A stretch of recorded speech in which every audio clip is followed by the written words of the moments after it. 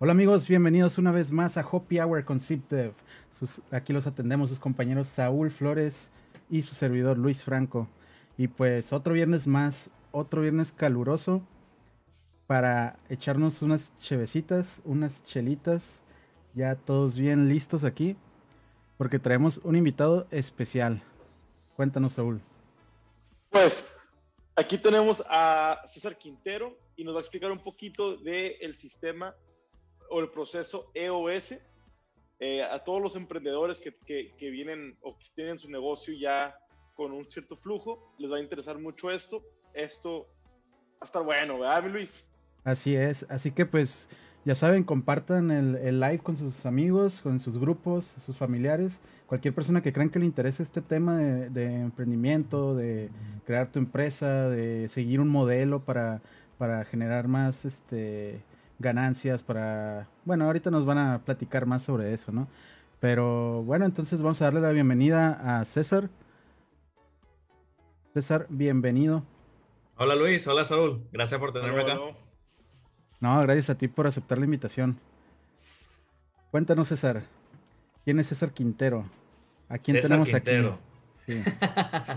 Bueno, originalmente de Venezuela, así que...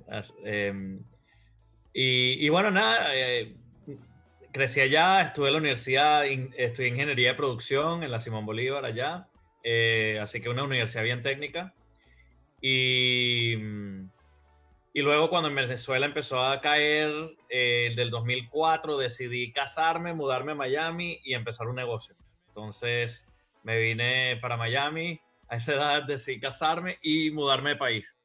Y empecé un negocio y empecé un negocio en comida que no tenía la menor idea sobre cómo empezar el negocio y lo fui creciendo poco a poco y al cabo de como 3 años estamos como al 1,5 millones de ventas anuales de dólares. Pero me estaba volviendo loco porque, claro, teníamos a 27 empleados corriendo, la logística, la cosa, ¿sabes? Uno cree que uno empieza el negocio y uno cree cómo manejar negocio y en verdad uno poco a poco va aprendiendo de cómo hacerlo bien y uno no, ¿sabes? Aprende a trancazo. Y entonces ahí fue cuando leí un libro que se llama Traction, que es basado en el modelo EOS y me ayudó mucho a sistematizar mi empresa y ayudar a todo el mundo a entender la visión, a estar alineados en la visión, a entender cómo alinear las prioridades y ejecutar y luego y a cómo tener un equipo saludable, que todo el mundo pueda entender lo que está haciendo el otro, ¿no? Y bueno, a partir de eso, al año dupliqué en tamaño y dupliqué mi tiempo, ya no tenía que estar todo el día ahí en la empresa. Entonces, la empresa creció sin mí y ahí empecé dos otras empresas, una de tech, que era un SaaS para restaurantes, de delivery. Lo empecé 2 años antes de Uber Eats, que Uber Eats saliera, entonces cuando salió Uber Eats ya me di cuenta que yo no podía competir con ese monstruo. Y ahí fue donde me di cuenta un poco del coaching, del training. Estaba ayudando a distintos restaurantes, a distintas cosas con el sistema, con el software. Y ahí fue donde empecé a hacer también EOS y ayudar a distintas aceleradoras. Y me di cuenta que en verdad mi propósito era más sobre eso, era sobre ayudar a gente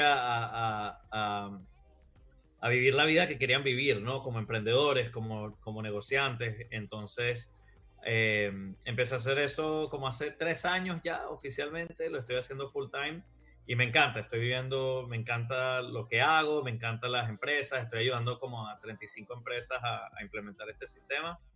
Y bueno, nada, ese soy yo hasta hoy, eso fue mi historia en 5 minutos. Y exponiendo un poquito lo que mencionaste, César, comentaste sobre un libro que se llama Traction, que se me hace Sí, que es de Gino Wickman. Gino Wickman, sí, El está autor. en español también, se llama Tracción. Sí. Y mencionaste que está basado en el sistema EOS. Para todas las personas que están viendo y no han escuchado este sistema, ¿qué es EOS? El EOS es un sistema, o sea, hay un modelo de negocio en donde todos los conceptos de negocios son los mismos. Todo el mundo, todos los libros que salen de negocio, todo lo que sale es todo sobre lo mismo. Es sobre cómo tener una visión clara, cómo tener a la gente haciendo las cosas correctas, cómo tener la data y las mediciones, los procesos, la sistematización. O sea, todas las cosas de negocio están publicadas desde Jim Collins en Good to Great, el clásico, el E-Myth, el Entrepreneurial Myth, distintos libros así que todos lo tocan, pero lo que a mí me pasó es que cuando yo era empresario, yo leía todas estas cosas y lo empezaba, ok, ¿qué hago primero? ¿Qué hago después? ¿Cómo lo implemento? ¿Cómo hago esto? Y a mí lo que me gusta del proceso EOS es que hay un proceso claro que te dice, ok, número 1, ¿cómo es el organigrama? ¿Quién es responsable de qué? ¿Qué tienes que hacer? Número 2, ahora son las métricas. Número 3, ahora los procesos. Número 4, entonces te pone un proceso muy simplificado de cómo crear una empresa por diseño, ¿no? Cómo hacer la empresa y no estar ahí inventando y haciendo cosas. Entonces, lo que hace el modelo EOS en verdad es crear un proceso simple de scaling, ¿no? De crecimiento de la empresa, que sea fácil de replicar. Y tiene 6 pasos básicos, ¿no? El sistema EOS, creo que ahí los tienes atrás. Están aquí, esos son, sí. Oye, ¿te estudiaste el libro? Sí, está. Yo pensé que aquí íbamos a estar todos tomando mi michelada y... No, me puse a investigar porque el CEO de mi empresa, de hecho, él empezó a leer el libro de Traction y empezó a meterle toda esa onda. Y somos un SaaS. Un SaaS, y yo soy Full Stack Engineer ahí, y nos dice, si yo lo estoy leyendo, todos pónganse a leerlo. No lo leí tanto y luego platicamos que hace unas semanitas lo mencionaste y ya me quedó más claro para qué funciona, pues yo estaba un poquito confundido. Y de ahí me salió el libro del E-Myth, el de Why Do Most New Businesses Fail. Sí. Y no entendí mucho cuál era la diferencia entre el sistema EOS o Traction con E-Myth. Tengo entendido que son diferentes, pero tocan, o mínimo el core de los dos temas es el mismo. Sí, ¿no? yo diría que el libro de tracción tiene al E-Myth como una de su base, ¿no? O sea, yo creo que el E-Myth te habla mucho de que la diferencia entre un técnico y un emprendedor, ¿no? Porque normalmente el E-Myth lo que te habla es, y me encanta, ese es el primer libro que todo emprendedor tiene que leer, ¿no? Michael Gerber es el autor. Y a mí lo que me encanta del E-Myth, y es el mito del emprendedor, es que porque yo soy el que hace coding el mejor en mi empresa y yo soy un coder perfecto y sé hacer cualquier cosa. Y luego digo, bueno, ¿sabes qué? Yo lo sé hacer mejor que nadie aquí, yo voy a ir a hacerme mi propia empresa, ¿no? Él habla del zapatero, el zapatero que sabe hacer zapatos muy bien, pero entonces dice, bueno, ¿sabes qué? Yo lo hago mejor que el dueño de la empresa, así que me voy a hacer mi propio zapatero. Y lo que se da cuenta los técnicos es que muchas veces cuando tú entras, ya dejas de ser el técnico y ahora tienes que manejar una empresa. Entonces eso requiere muchas capacidades y skills que normalmente uno no tiene. Como me pasó a mí a los 25 años, yo venía de Procter & Gamble, una empresa corporativa, que todo está muy rico, ¿sabes? Todo se sabe cómo se hace, todo está muy hecho. Y llegué a un lugar en donde era, ok, ahora ¿cómo hago para pagar? ¿Cómo hago para crecer? ¿Cómo hago las ventas? ¿Cómo hago...? Ya no es tanto sobre el cocinar la comida o el hacer el zapato o el coding, es más sobre cómo manejo el equipo, cómo hago para crecer, cómo hago las ventas. Entonces, el mito del emprendedor, muchas veces, mucha gente entra en un negocio pensando que mi especialidad es importante. Y en realidad, cuando uno entra al negocio, lo que tiene que hacer es buen negociante, es saber cómo manejar un negocio. Entonces, ese es el E-Myth. El E-Myth es mucho sobre crear procesos, crear sistemas, crear toda esa cosa. Entonces, aquí como ves en los 6 puntos, el punto 5 es proceso. Y todo lo de los procesos se basa en el E-Myth, porque el E-Myth es todo sobre cómo sistematizo todo, cómo creamos un McDonald's en todas las empresas, ¿no? Uh-huh. Donde no importa quién lo está haciendo, la hamburguesa va a saber igual, las papas van a salir igual, la salsa y el servicio va a ser exactamente el mismo. Entonces, los procesos y los sistemas es gran parte de esto. ¿Cómo escalar tu empresa, pues, no? Poder replicarla. Sí. Y que tengas el mismo replicarla, éxito. Exactamente. Pero entonces EOS, el libro Tracción también toma distintos libros como Las 5 disfunciones del equipo, Good to Great, que es el de Jim Collins, Cómo ser mejor empresa. Toma varios clásicos de emprendeduría y lo que ellos hacen es que dicen, ok, hay 6 componentes en donde nos tenemos que enfocar, ¿no? Y el primer componente es todo sobre la visión. La visión, ¿a dónde estamos yendo? Porque si yo entro a una empresa, si yo empiezo la empresa, si yo soy el empleado número 4, número 11, número 20, cada persona está pensando, esto es lo que yo quiero hacer, esto es lo que yo quiero que la empresa sea, etcétera, etcétera. Y si todo el mundo no está remando en la misma dirección, cada quien está jalando para su lado, entonces no vamos a llegar ahí nunca, ¿no? Entonces la visión es sobre tener una visión bien definida, entender nuestro propósito, entender a dónde vamos y que todo el mundo esté alineado y que todo el mundo esté yendo para allá, ¿no? Sí, y creo que esto también debería ser muy importante para, o sea, como sabes, nuestros viewers, la mayoría son ingenieros. Entonces, creo que estás tocando un punto muy importante, ¿no? De el que el ingeniero muchas veces le teme a este cambio, ¿no? Porque, como dices, el zapatero cuando pone su fábrica de zapatos ya después tiene que aprender otras habilidades, ¿no? Que tal vez no tenía desarrolladas. Y creo que es algo que es lo que más mata a los ingenieros, ¿no? La frustración y el miedo de qué es lo que va a pasar cuando ya quiera vender mi producto. Porque muchas veces tienen un producto excelente, un producto de alta tecnología, un producto que tal vez súper innovador que no hemos visto antes, pero no saben ni cómo venderlo, ni dónde venderlo. Terminan asociándose con gente que realmente no les ayuda o buscan apoyos con gente que les quitan el negocio y se quedan pues con nada, ¿no? Y por eso la visión aquí es crucial, porque tú inventaste ese producto, tienes esta cosa y tú sabes para qué es, quién es el final user, cómo lo van a usar, cuál es la cabida en el mercado, todo eso es parte de la visión, porque y si yo no estoy alineado con mis socios, los que me están dando el dinero, con los que me están haciendo, si no estamos alineados en lo mismo que queremos, si no queremos el mismo fin, entonces es muy difícil llegar a ese fin, ¿no? Entonces tenerlo bien definido, y eso es una de las cosas que a mí me pasaba y que veo mucho en muchas empresas, es que ¿sabes? Un par de cuates vienen y dicen, ok, no, vamos a empezar esta cosa, no sé qué, y de repente pasan 5 años y lo que uno tenía en mente es completamente distinto a lo que tenía el otro en mente. Y entonces a eso pasamos a people, que es la gente, y ahí es donde entramos a quién va a hacer qué, cómo lo hacemos y quién tiene la última palabra en cada cosa, ¿no? Porque cuando entras al grupo y dices, mira, voy a entrar a esta empresa, voy a empezar esta empresa con amigos o con familiares, muchas veces se nos olvida que solo porque los confiamos en ellos, hay veces que se nos olvida decir quién hace qué. Y si no hay alguien o sea, el que toma las decisiones de venta es esta persona. Solo puede haber una persona que tome esas decisiones. Después, todas las decisiones de mercadeo, esta persona. Todas las decisiones de development, esta persona. Porque el problema es que cuando mucha gente empieza a tomar decisiones, entonces nadie es responsable por las decisiones. Sí. Y entonces necesitamos esa claridad, ¿no? De saber quién hace qué. Tengo entendido que hay 3 tipos de personas, ¿no? El técnico que sigue el sistema, los managers que entrenan a las personas para seguir el sistema y el emprendedor que diseña el sistema, ¿no? Exacto. Y dentro de esas categorías, cada una no debe pisarse los pies. El que toma las decisiones las toma y el que diseña el sistema la diseña y el que expande el sistema lo expande, pero nadie no hay fricción, sí. Ajá. Y va a haber fricción, ¿no? Porque siempre hay fricción. Siempre el que diseña dice, no tengo el tiempo suficiente para diseñar, y el que quiere ir al mercado dice, necesito el producto ayer, ¿no? Esa es la eterna pelea aquí, que, esto debió haber terminado hace 3 años, y coño, me están pidiendo... Entonces, yo creo que ahí es donde regresas a la visión, ¿no? ¿Cuál es la visión? Si todos compartimos la visión, entonces todos tenemos esa misma visión, entonces vamos a ir todos directos para allá, ¿no? Porque si estamos alineados en visión, entonces cada quien toma sus decisiones para asegurarse que estamos llegando a esa visión.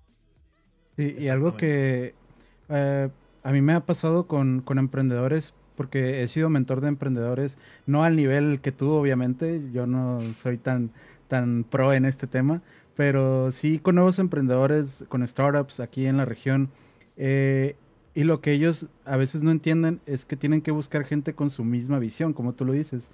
Y muchas veces ellos están buscando que a sus amigos, que a sus familiares, porque les tienen confianza, pero realmente no deberías buscar a la gente de esa manera. Deberías empezar a abrirte a pitchar tu idea, tu proyecto, les das como que un brief de qué se trata y la misma gente te va a buscar. Si a alguien le interesa, si alguien comparte tu visión, esa persona te va a decir, oye, me interesa ayudarte con esta empresa, con este negocio, este proyecto.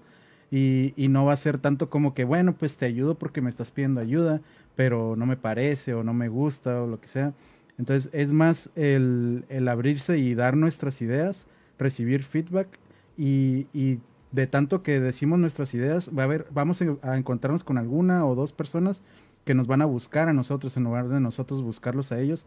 Y ahí es como que un tip, ¿no? Que se le puede dar a los nuevos emprendedores para que encuentren gente con su misma visión y no 100%. y no que entren en conflictos con ello. Sí, yo quemé a dos mejores amigos en el proceso, ¿no? Porque claro, yo estaba aquí en Estados Unidos, mis amigos decían, bueno, yo voy para Estados Unidos, yo te ayudo, lo hacemos, ok, perfecto. Y claro, las visiones no eran lo mismo, no, los roles no eran claros. Definitivamente es importante entender a quién necesitas dentro de la empresa. Y yo creo que el otro error más grande que yo tuve y que muchos emprendedores tienen es que muchas veces nos gusta contratar a gente que sepa menos que nosotros. Yo creo que era parte de mi ego y como ingeniero ingenieros muchas veces nosotros decimos, no, nosotros lo sabemos todo. Y ¿sabes? Aun cuando yo tenía 24 años lo sabía todo y yo sé cómo va a funcionar esto. Y después luego con el SaaS, que nunca había tenido un SaaS, yo lo empecé y yo sé todo, ¿no? Y siempre me traía gente que yo podía entrenar. Entonces yo decía, yo no sé nada de comida, pero mira, lo hago perfecto, ¿sabes? Yo aprendí solo. Entonces yo decía, bueno, quien sea, quien venga, no tiene que saber tanto, yo los entreno. Y yo creo que eso es una de las cosas que más, nuestro ego es una de las cosas que más nos prohíben crecer, porque todo cambió cuando yo empecé a tener a gente alrededor mío que sabía más de lo que ellos sabían hacer de lo que yo sabía, ¿no? Yo no tenía que pasar por esa curva de aprendizaje, de tener que pasar por estas cosas, sino que ya tengo a gente estratégica. Y yo creo que lo que tú dijiste, Luis, sobre entender y las personas que atraes y entender cómo ellos te pueden ayudar a llegar al próximo paso es crucial, 100%. Sí. Sí. Y digamos, César, yo tengo un negocio, estoy teniendo una buena cantidad de utilidades mensuales, pero ya me está consumiendo más trabajo mi negocio, ya no es un negocio, yo ya tengo un trabajo, pues yo no fundo en algo, es mi trabajo. Y quiero implementar EOS. Tengo entendido que está el término de EOS Implementer. ¿Qué viene siendo? Me tengo entendido que tú eres un EOS Implementer. Sí. ¿Cómo contactamos a un EOS Implementer? ¿Qué es un EOS Implementer? ¿Y cómo es el flujo de trabajo entre un negocio y el que va a implementar el proceso? Sí, está EOS Worldwide, es la página web, eosworldwide.com, y ahí puedes ver un listado de todos los implementadores a nivel global. Creo que somos 320 a nivel global ahorita. Lo que EOS quiere es gente que tenga experiencia. Nosotros no somos consultores, ¿no? Nosotros somos emprendedores que pasamos por el modelo, que lo vivimos, que sabemos cómo funcionar y cómo no funciona. Entonces, yo diría que el 95% de los implementadores lo conocen a fuego vivo, ¿no? En sus empresas, lo han visto en ejecución. Y sí, bueno, y a través de los libros de tracción, ¿sabes? Hay Rocket Fuel, hay varios libros que ayudan también y por ahí también pueden tener más información, pero hay muchos blogs, hay muchas cosas que toda esta información en realidad también hay una forma de que uno puede implementar esto sin contratar a un implementador.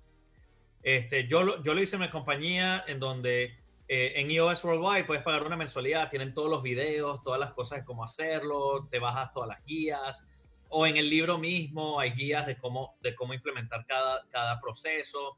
Entonces, es un sistema más bien de cómo, es un sistema que toda empresa debería tomar en cuenta para saber cómo manejar una empresa correctamente. Porque yo creo que luego pasamos a data, porque la data es lo que importa, ¿no? No me importa la visión, a dónde vamos, ni la gente que tengo, pero si la gente no está haciendo lo que tiene que estar haciendo y no podemos ver que se está haciendo, entonces no hay accountability, no hay responsabilidad. Entonces, bueno, no sé si me fui a larga ahí, esa es la michelada que me está pegando ahorita, pero sí, o sea, normalmente esto lo puedes hacer solo, lo puedes hacer base al libro. Si es una empresa más grandecita, ¿sabes? Que no está, que está ganando dinero, pero que está perdiendo dinero en el bottom line, abajo, como en las utilidades, esto es una solución, porque esto lo que hace es optimizar operaciones. Ok, aquí Daniel nos hace una pregunta, Daniel Alterburg, nuestro CEO, ya lo conoces. Nos pregunta si antes de EOS habías probado otros modelos o frameworks. Sí, yo Bueno, como te dije, yo leí Myth, probé Myth, leí hay un modelo que me encanta también que se llama Scaling Up, que está basado en los Rockefeller Habits, en los hábitos de Rockefeller. Todos estos sistemas son lo mismo. Todos estos sistemas tienen los mismos conceptos. Lo que a mí me gustó del EOS, o sea, yo usé Myth, hay uno que se llama MAP, M-A-E-P, está Scaling Up, está EOS. Hay varios modelos. A mí, por la razón que me gustó porque me pareció el más simple para implementar. Esto es algo que yo pude hacer solo, no necesitaba contratar un consultor ni nada. Entonces, como que lo pude hacer y llegué a cierto momento, contraté un consultor por un par de meses y luego, ¡pum!, listo. Pero por eso fue que me incliné más a este. Pero todos en verdad tienen los mismos conceptos fundamentales, si lo vemos así. Sí, definitivamente. Cuéntanos un poco sobre tu... Por cierto, perdón, se me olvidó. Estamos hablando de Scrum, el Agile. Sí, imagínate que esto es un Scrum. Scrum es perfecto, el ritmo perfecto de contabilidad, los sprints, las cosas. Esto es un Scrum para el leadership team. Esto es un Scrum para el negocio entero. De hecho, ahí en tu background alcanzo a ver algún ciclo que está ahí por ahí arriba. Exacto, ahí está el ciclo. Sí. Exacto.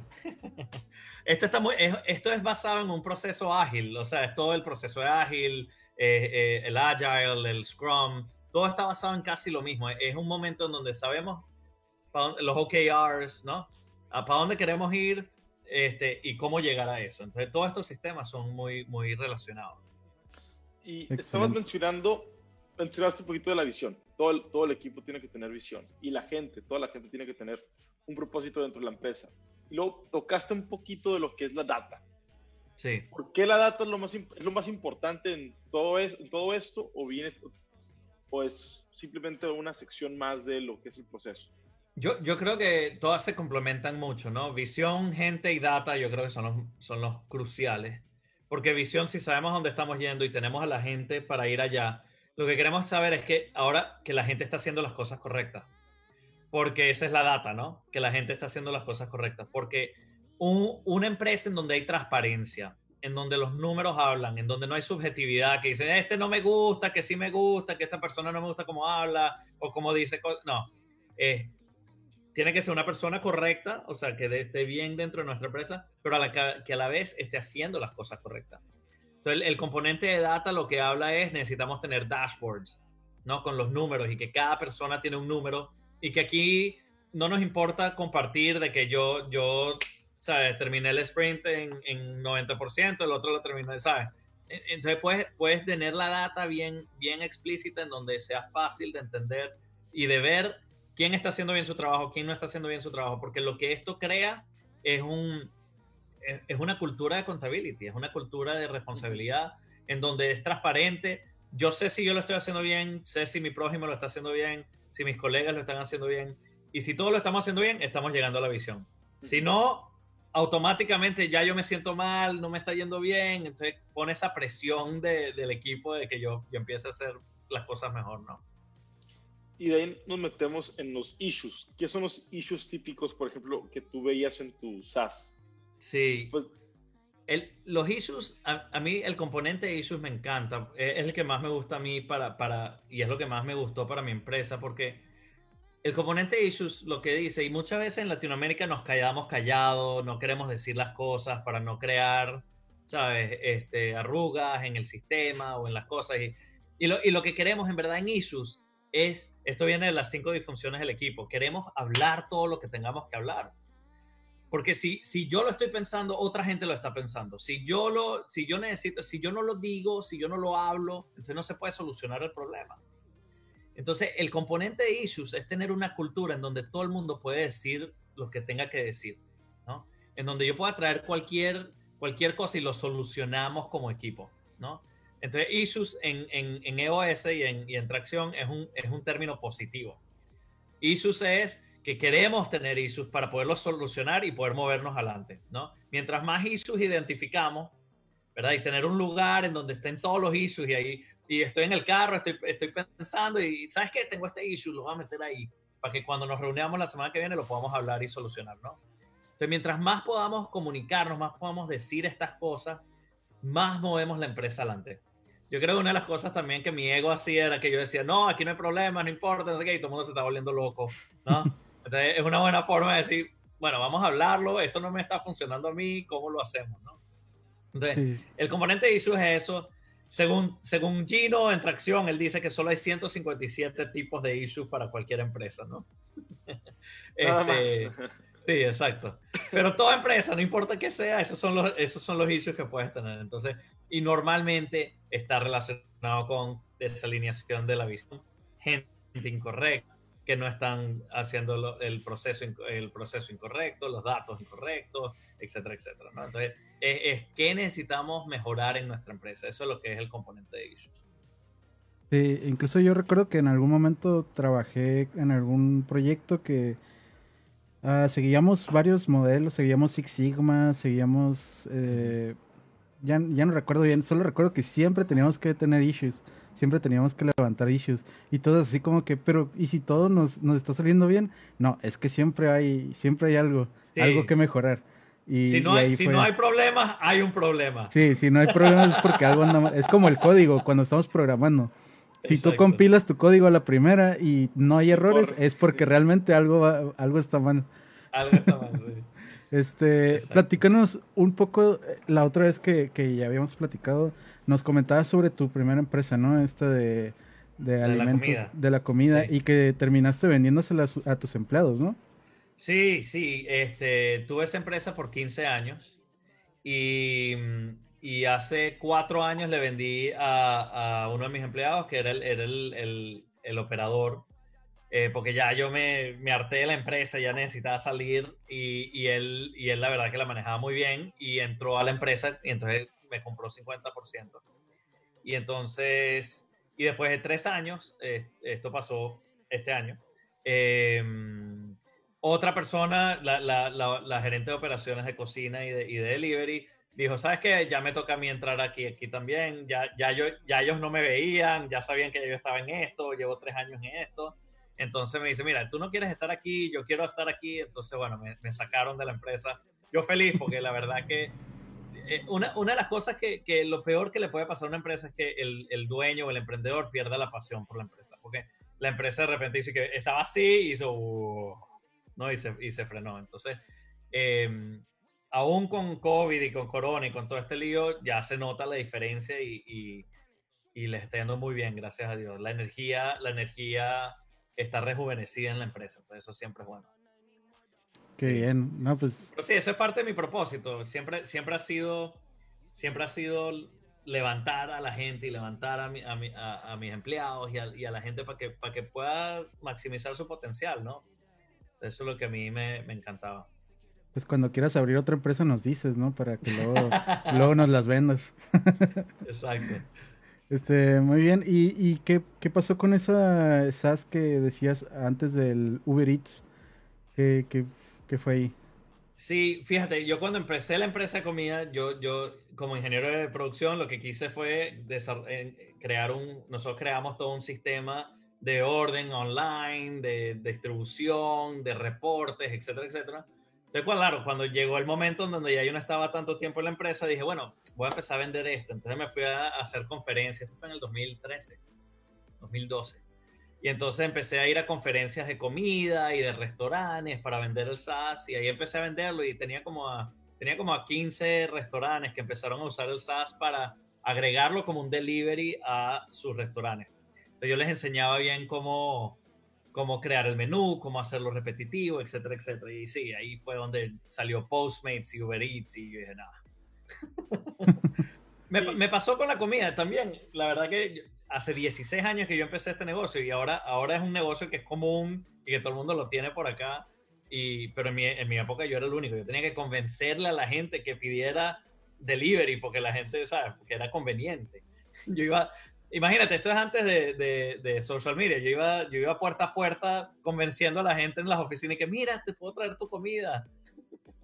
Entonces, bueno, los tiempos cambian definitivamente. No, pues qué mal que no fue el Uber Eats, ese SaaS que Sí, tenías. No, eso es lo que se llama levantar dinero. Eso es una de las experiencias que yo no tengo. Yo siempre todos los negocios que empecé, lo empecé de cero y y fue bien difícil, ¿no? Porque uno siempre tiene que poner su dinero de su cuestión, pero por allá por California, yo no sé cómo hacen ellos y siempre levantan dinero para lo que sea. Entonces, Sí, ellos van a algún lugar y ya tienen dinero. Y yo digo, ¿cómo esta empresa que es más chiquita que yo levantó tanto dinero? Yo no sé cómo hacer esto, ¿no? o sea, es la magia de San Francisco, ¿no? Yo creo. Increíble, Algo increíble. tiene ese lugar. Algo tiene. Y una preguntita. Tú empezaste a implementar EOS en tu negocio de restaurantes, ¿no? Sí. Igual en el SaaS, igual en otros proyectos también implementaste EOS o es nada más en los negocios que te fueron generando más tracción. No, o sea, una vez que empecé el SaaS, empezamos con el modelo de una vez porque ya yo lo conocía. Entonces ya el ritmo, lo más importante de este modelo es el componente de tracción, que en realidad es el ritmo de reuniones, ¿no? Son reuniones semanales de 90 minutos, esta es la agenda, empiezas a tiempo, terminas a tiempo y 60 minutos de esos 90 minutos estás solucionando problemas, ¿no? Porque lo que pasa con la mayoría de las reuniones es que o estás discutiendo demasiado o estás leyendo datos que puedes leer en un email. O, ¿sabes? La mayoría de las reuniones son una pérdida de tiempo. Y a mí lo que más me gustó de este sistema es el ritmo de reuniones. Entonces, eso yo lo implementé en todos los negocios que tenía. Es el ritmo de reuniones de tracción, en donde todas las semanas estamos corroborando si estamos llegando a los goals del trimestre. Todos los trimestres estamos corroborando si estamos llegando a los goals anuales.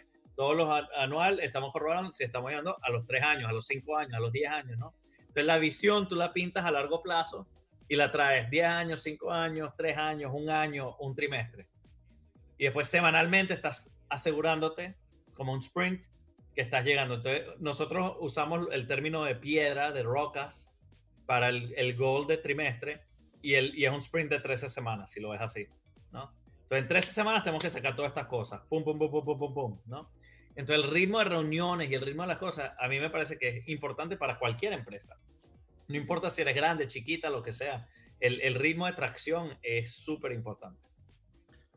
Y quiero tomar esta oportunidad como una pausita para decirle a todos los que nos están viendo que pueden comentar, pueden hacerle preguntas y aquí estamos para contestarlas. Que no se les olvide que aquí en Happy Hour leemos todo y intentamos contestar todo lo que nos avienten. Igual, otra pregunta de Daniel. Pregunta, César, ¿entrenas a empresas de Estados Unidos o de todo el mundo?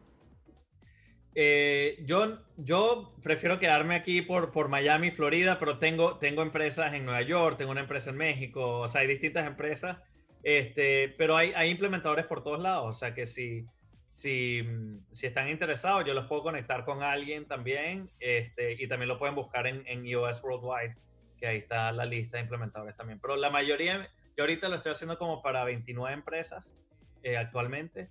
Y diría que 25 están aquí en Miami. O sea, no en Miami, pero en Florida. Excelente. Sí. Tienes un libro, ¿no? Tengo un libro, pero ese libro... estoy escribiendo otro libro. El libro inicial era para restauranteros, para gente y enseñándoles cómo crear un sistema recurrente y cómo crear un SaaS dentro era cómo usar el SaaS dentro del restaurante. Pero sí, ahorita estoy escribiendo un libro que debe salir a final de año, que es sobre los ciclos del emprendedor. Entonces, lo que dije, en vez de llamarlo E-Myth, lo estoy llamando Evolution, porque es la evolución del emprendedor, las distintas fases de emprendeduría. Cómo empezar, cómo crecer, cómo pasar por las distintas fases de emprendeduría. Excelente. No, pues ese me lo mandas, porque ese sí me interesa. Te lo mando. Y fíjate que el de comida también le puede interesar a muchos porque no sé por qué, pero he notado que al menos de mi círculo, la mayoría de los ingenieros les interesa abrir un negocio de comida. No sé a qué se deba, pero muchos ingenieros... Yo creo que a todos nos gusta comer, ese es el problema. Sí, sí, sí. Nos encanta. No, pero el de comida, sí, se llama The Profit Recipe, que es el nombre de mi compañía ahorita también de consultoría. Y habla mucho de mis errores, de todos los errores que yo hice al comenzar una empresa de alimentos, no sabiendo de alimentos, ¿no? Entonces, si alguien está interesado en empezar ese negocio, lean ese libro porque habla de mucho de mis errores y cómo los corregí y dentro de la industria, una industria que no conocía, ¿no? Sí. Muy bien. Y qué mejor manera de aprender que con los errores, ¿no? Es así, es así. Y César, regresando un poquito al EOS model, he leído los L10 meetings, pero no, Sí. sigo sin entender. Todas las juntas, todos los meetings son L10 ¿qué significa Level 10 meetings? No desconozco. Claro, sí. El Level 10 Meeting es lo que estaba hablando yo de la reunión esa de 90 minutos semanales. Entonces, lo llaman Level 10 Meeting porque es un nivel 10, ¿sabes? Del 1 al 10 es el nivel 10. Lo que quiere es tener un nivel alto de reuniones. Porque es lo que está diciendo, las reuniones normalmente no son una pérdida de tiempo para la mayoría de la gente. Entonces, esto es una agenda en donde les invito pueden hacer el Google Level 10 Meeting y van a ver el video y te dan la agenda, te dicen cómo manejarla, cómo hacerlo.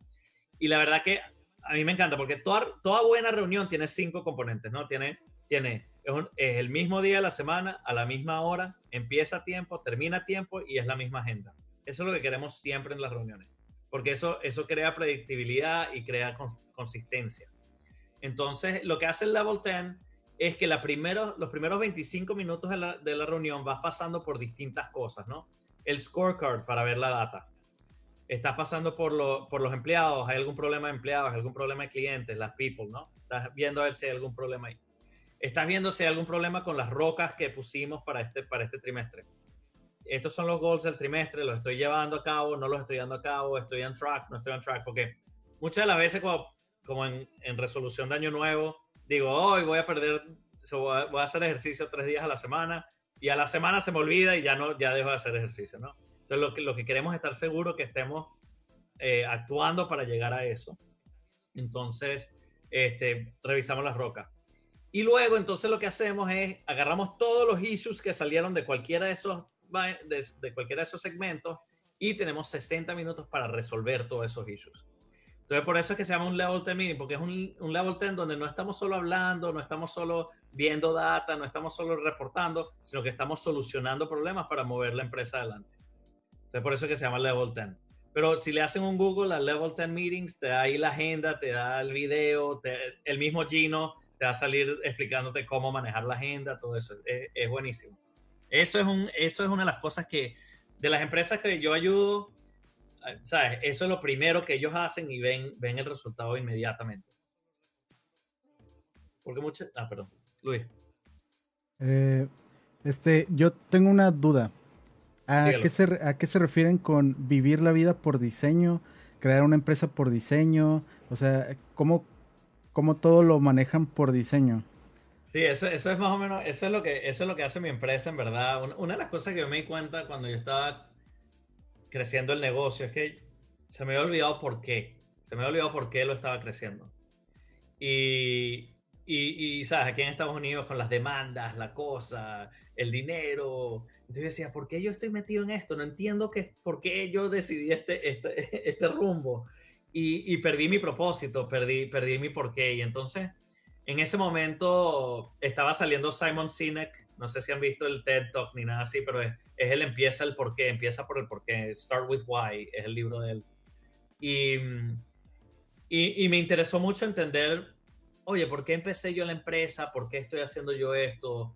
Y entonces hice el programa de Why Discovery, en donde entendí un poco más mi propósito, entendí por qué yo estaba apasionado de esto. Y fue cuando me di cuenta que mi pasión no era mi producto, no era mi empresa, mi pasión era la gente, ¿no? Lo que dije antes, que mis empleados me compraron el negocio, ¿no? Entonces, mi pasión era traer a un inmigrante que no, ¿sabes? Que pudiera traer a su familia, pudiera comprar su casa, que pudiera, ¿sabes? Mis gerentes iban y gerenciaban después franquicias de 10 franquicias y cuestiones. Entonces, a mí me encantaba crecer a la gente y que buscaran algo mejor. Entonces, yo lo llamo una vida por diseño, porque yo creo que la mayoría de nosotros vive una vida que es como la rutina, ¿no? ¿Por qué estás haciendo esto? No sé. Es porque así me tocó, ¿no? Y yo creo que por diseño uno puede diseñar la vida que uno quiere vivir y decir, ok, ¿por qué estoy haciendo esto? ¿Qué es lo que quiero hacer con mi vida? Y entender un poco más eso y pasar por ese proceso de preguntarse y entender por qué hago lo que yo hago y simplemente decir, y ahí fue donde me di cuenta, mira, perdí el propósito de mi empresa, yo ya no quiero estar aquí, ¿no? Y ahí fue donde vendí la primera parte de mi empresa. y me di cuenta, yo quiero hacer algo que esté más alineado con mi propósito. Y hoy en día, o sea, esto se alinea perfectamente con mi propósito. Entonces, es como si no trabajara. Me encanta lo que hago, estoy ganando más dinero que nunca, ¿sabes? Estoy más concentrado que nunca, estoy viviendo la vida que quiero vivir, ¿no? Entonces, el juego de la vida por diseño, también digo el negocio por diseño, porque si uno tiene un negocio, si no lo tienes por diseño, si no sabes el tipo de gente que quieres, no sabes la visión a dónde estás yendo, no sabes qué es lo que quieres hacer, entonces es un negocio que simplemente va a pasar y lo llevas por años y años y es el negocio que tienes y no lo estás diseñando, ¿no? Entonces, perdón. Disculpe. No, continúa, César. No. Lo que quería decir es, para tener una vida por diseño necesitas un negocio por diseño, porque necesitas tener ambas cosas, ¿no? Eso es lo que quería decir. Y mencionaste ahí que si no tienes a la gente que quieres, cuando te refieres a la gente que participa en tu empresa o la gente que sirve como clientes de tu empresa, o todo. ambas. Con gente, yo hablo con tus proveedores, tus clientes, tu gente dentro de tu empresa. Yo creo que uno siempre empieza con la gente dentro de la empresa, ¿no? Porque ese es el equipo, esa es la gente que lo puede hacer. Si la gente dentro de la empresa está feliz, todo el mundo va a estar feliz, ¿no? Pero igual con un proveedor es como si fuese un empleado, ¿no? Porque si yo tengo un proveedor que yo le estoy pidiendo unas cosas y no me entrega las cosas como yo las necesito, tampoco me sirve, ¿no? Entonces yo quiero que todo el mundo esté alineado con mi visión, esté alineado con la forma y el propósito y por qué lo estamos haciendo, ¿no? Entonces mientras más nos preguntamos por qué o para qué, ¿no? ¿Por qué o para qué? Más nos podemos alinear y más nos alineamos en esa vida por diseño. Sí, incluso recuerdo haber llevado algún curso de administración en la cadena de suministros y se enfoca totalmente en eso, ¿no? En que toda la cadena, desde el productor digamos que yo hago cerveza, el productor de mis lúpulos, eh, hasta mi cliente final, ¿no? O sea, todos tenemos que tenerlo bien balanceado, tener definido, tener una buena relación con ellos para que nuestra empresa, nuestro negocio no se afecte y podamos tener un buen manejo ya de procesos internamente, ¿no? Enfocarnos ya más a lo nuestro en lugar de estarnos preocupando por factores externos que puedan llegar a afectar nuestra productividad. Y creo que es algo muy importante y que sí, o sea, todo lo que nos estás diciendo, yo ya quiero tener mi empresa, ya quiero vivir la vida por diseño, y creo que va de la mano con lo que nos mencionabas, ¿no? De que hay que tener esos milestones, esos objetivos a corto, mediano, largo plazo.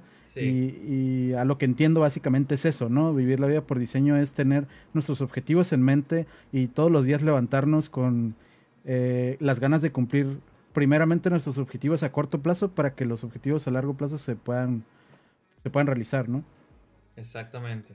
Sí, porque en realidad si no, se nos va a pasar la vida por delante y no sabemos cómo pasó, ¿no? Y yo creo que el 80% de las personas viven así, en donde uno simplemente está por rutina y hace las cosas porque está haciendo las cosas y se les olvida por qué, ¿no? Sí.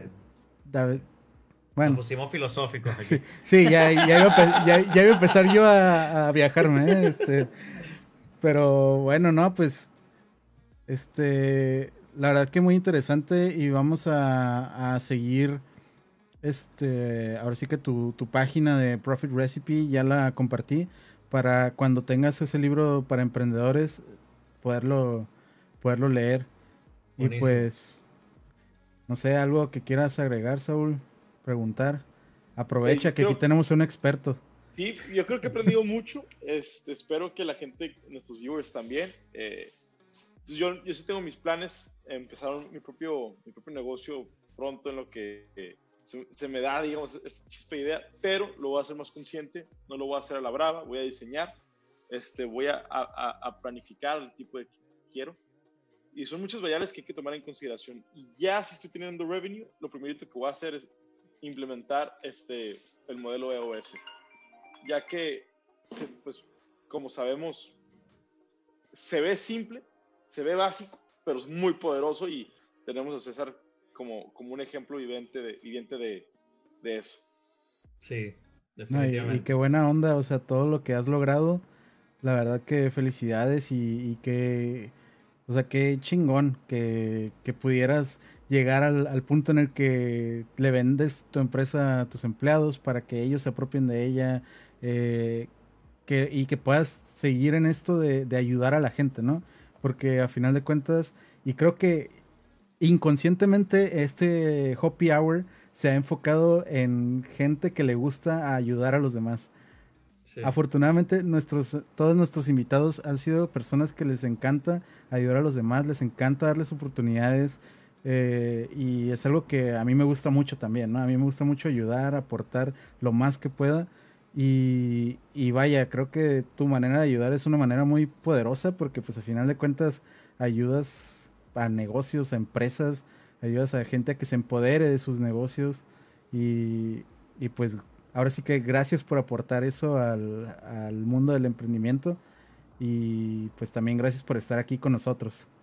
No, buenísimo. Gracias a ustedes. Sí, yo creo que la filosofía de dar es mucho más poderoso que de recibir, ¿no? Yo creo que si todos damos el karma es importante. Entonces, mientras más das, más te viene, ¿no? Entonces yo creo que siempre he vivido con ese principio.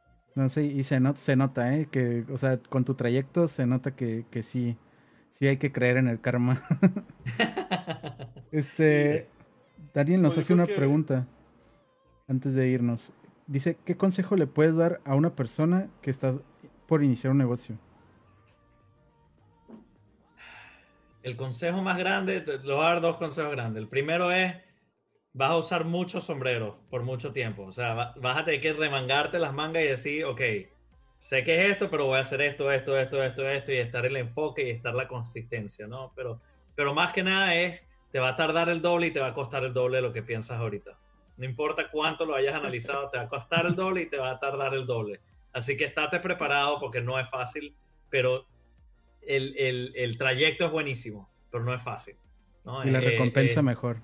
La recompensa es buena, pero el trabajo es arduo y te va a costar el doble y el doble del tiempo de lo que imaginas, sí.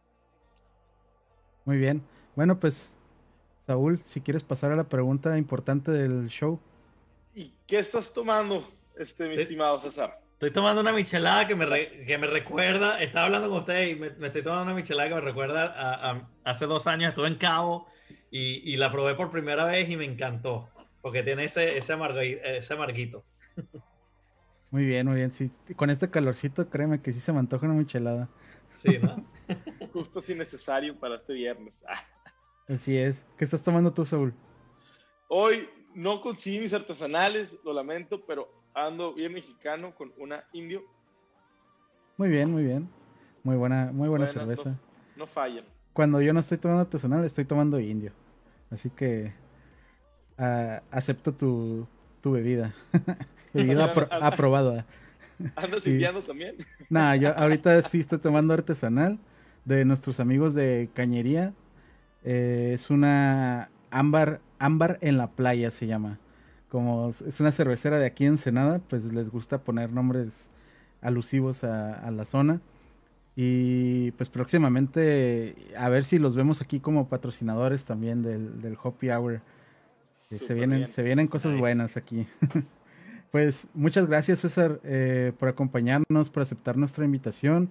La verdad que aprendimos mucho, complementamos otras cosas que también, ya sabes, en este mundo del emprendimiento a veces creemos que sabemos muchas cosas, pero luego aprendemos otras y luego atamos cabos y nos damos cuenta que a lo mejor sí sabíamos algo, pero no le poníamos nombre. Entonces, este tipo de pláticas, la verdad, a mí me gusta mucho, más porque te digo, me gusta ayudar a emprendedores aquí en la región y creo que hoy he aprendido bastante. Así que, pues, Buenísimo. muchas Bueno, gracias. gracias por tenerme aquí. Y Que tengan extendiendo el agradecimiento, César. Esta es la episodio número 15 y tú fuiste parte de eso, así que agradecidos. Así es. Número 15. Número 15. Un número importante, la verdad. Y pues esperamos tenerte aquí en el futuro de nuevo. Buenísimo. Para el 25. Para el 25, exacto. Va. Bueno, pues muchas gracias y muchas gracias Bueno, a todos. gracias a A todos los ustedes. que Gracias nos por vieron. tenerme aquí. A ti. Bonito fin. Bye. Bye.